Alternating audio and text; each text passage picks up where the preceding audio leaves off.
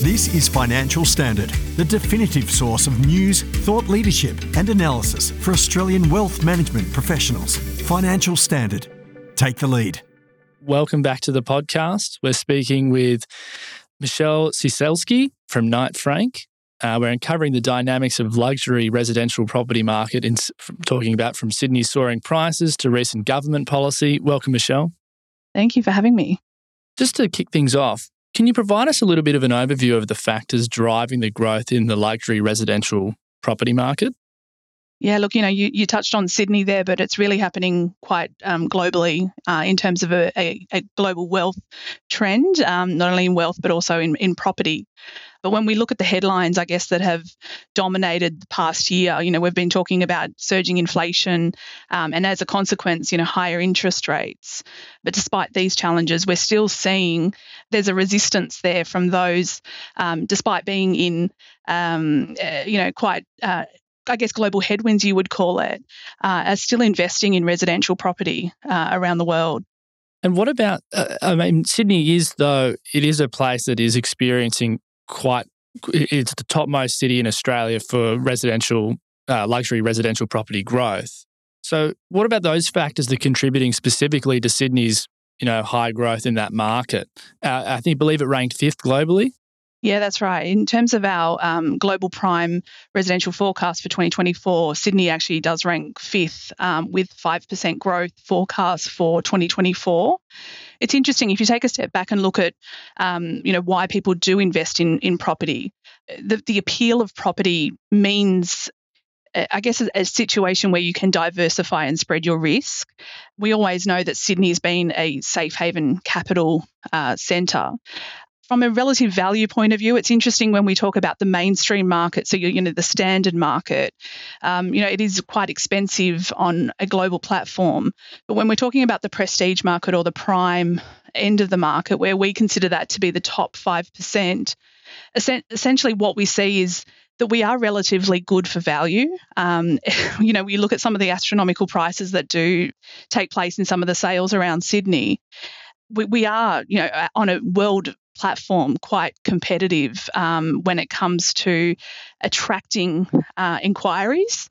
I guess what we've seen more recently is we're not necessarily seeing the transactions that we've seen from international money, but what has really dominated over the past 12 months is just that domestic buyer in Sydney buying prestige properties.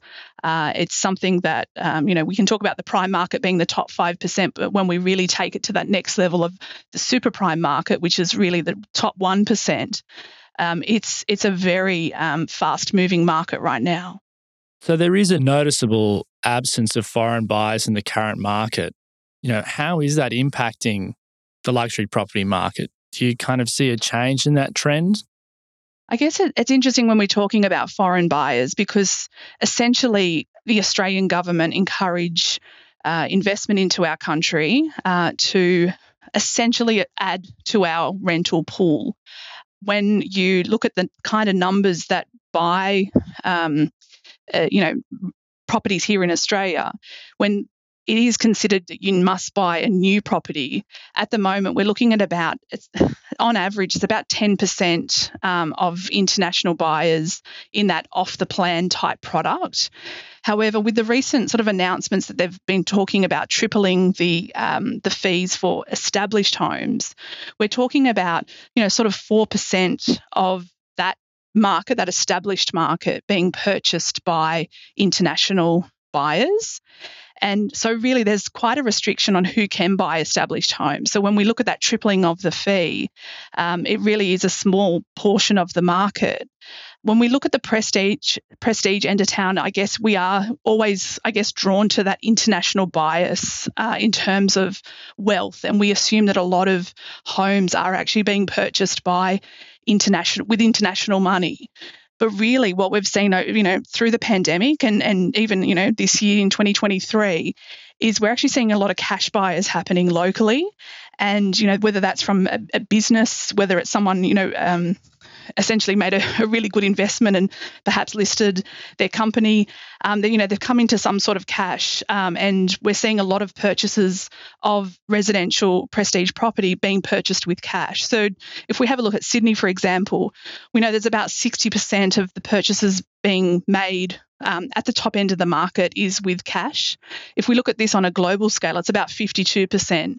And quite interestingly, when we look sort of 6 months ago, this global stat was 46%. So we're really starting to see, I guess on one hand, we've seen, the follow-on effects from inflation with higher interest rates. But we're also talking about a cohort here who tend to have, money in the bank and are somewhat benefiting off the higher interest rates. And it's also a situation where we've got, an ageing population, whereas a lot of people are looking at their large standalone home and looking at, perhaps downsizing, or what we call right-sizing here at Knight Frank, which is downsizing but not compromising on the size, but maybe, letting go of some of those gardens and letting go of some of those extra bedrooms, but making sure that there's still some living space there. And we really simply aren't building enough of this type of stock. So we're really putting a floor under prices when we're talking about the prestige market, where there is quite a pent-up demand from an ageing population wanting to right-size or downsize, and essentially not enough stock is actually being introduced into the market. What do you think, though, circling back to those government measures, do you believe they will have any sort of significant tangible impact on the market? I mean, you said that it is quite a small percentage of foreign buyers in the luxury property market. Is this kind of a bit overblown, the sort of impact it will have? I feel that, I guess we can take it back to the pandemic, where we saw, international buyers drop almost completely off the radar. What we've seen since that time is we've seen some increasing inquiries, and a lot of, residential purchases tend to take place after there's been a visit to the country. So we've certainly seen increased tourism. They're not necessarily those types of tourists that translate to buying a property. So there's a lot of inquiries, there's a lot of activity, but there's not necessarily many transactions that are taking place. So to introduce this fee at this point in time, I'm not sure it's going to have too much of an impact, because I guess the intention of the government for many years has been to add to the rental pool and to try and, curb that housing affordability conundrum. And the fact that, over quite a number of years, we've seen an increase to foreign application fees and also taxes across different states. I guess what it comes back to is the fact that we already started to see a lot of international investment drop off prior to the pandemic, and it went quite, almost to nothing through that pandemic.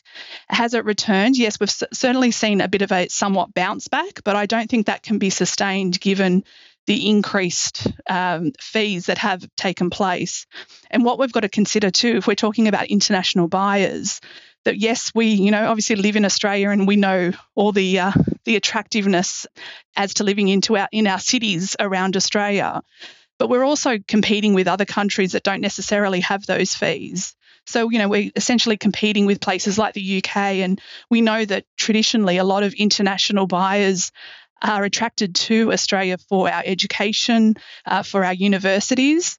And I guess looking at some of the other countries that offer, similar or perhaps even more opportunities in that space with less fees, less entry, costs of entry, then I think that when we really haven't, I really don't feel like we needed to introduce that tax, except, if anything, possibly reduce it so that we were having more properties added to the rental pool. So I think that we're sort of talking about a few different factors here.